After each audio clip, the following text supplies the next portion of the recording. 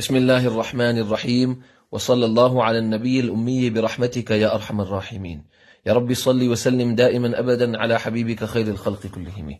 May Allah subhanahu wa ta'ala give us tawfiq to understand the amazing seerah of our Nabi sallallahu alayhi wasallam, wherein he trained and prepared his Sahaba radiyallahu anhum to take Allah's deen and make Allah's deen available to humanity in totality, and to present deen to humanity in a manner that deen was still pure and pristine, exactly as was taught to them by Rasulullah sallallahu alaihi wasallam.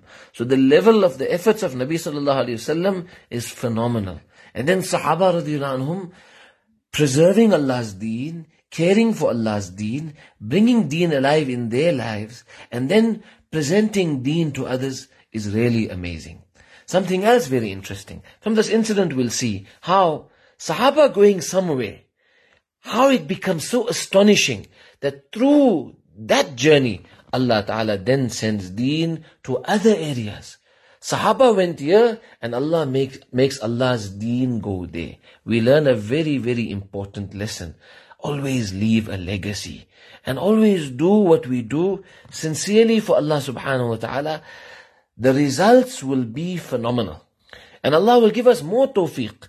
And when we do what we do sincerely for Allah's pleasure, in accordance to the sunnah of Rasulullah sallallahu alaihi wasallam, the impact will be far-reaching. It will actually outlive us, as we see in the lives of Sahaba radiyallahu anhum, and then in the lives of our pious predecessors.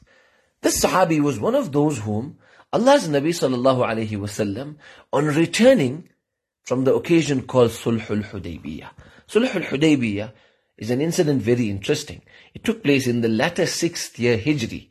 So remember, Allah's Nabi sallallahu alayhi wasallam in Makkah Mukarramah, 13 years of efforts upon humanity. Then Muslims undertook the journey of Hijrah. And after Hijrah, Allah blessed the Muslims with the city Medina Munawwara, which was the center of the world. Allah made this area, a city of brotherhood, compassion, care, love, mercy. During this time, the rules of Sharia were revealed because Sahaba radiyallahu anhum were prepared and the foundation was very, very strong. That was in Makkah. Now in Medina Munawwara, when the rules of Sharia came, they carried out Allah's every command, Deen's every injunction. Then, years later, Sulh al-Hudaybiyah takes place, where Sahaba had this yearning desire to perform the Umrah. Allah again put Muslims through this tarbiyah, that we want something, but Allah Ta'ala knows best. We can plan and we can wish and we can want to do certain things. But عرفت ربي بفسخ عزائمي. Hazrat Umar would say, this is how we recognize Allah as well. That we determine to do something. But as we want doesn't always happen. That means we learn from there that it happens as Allah subhanahu wa ta'ala wants.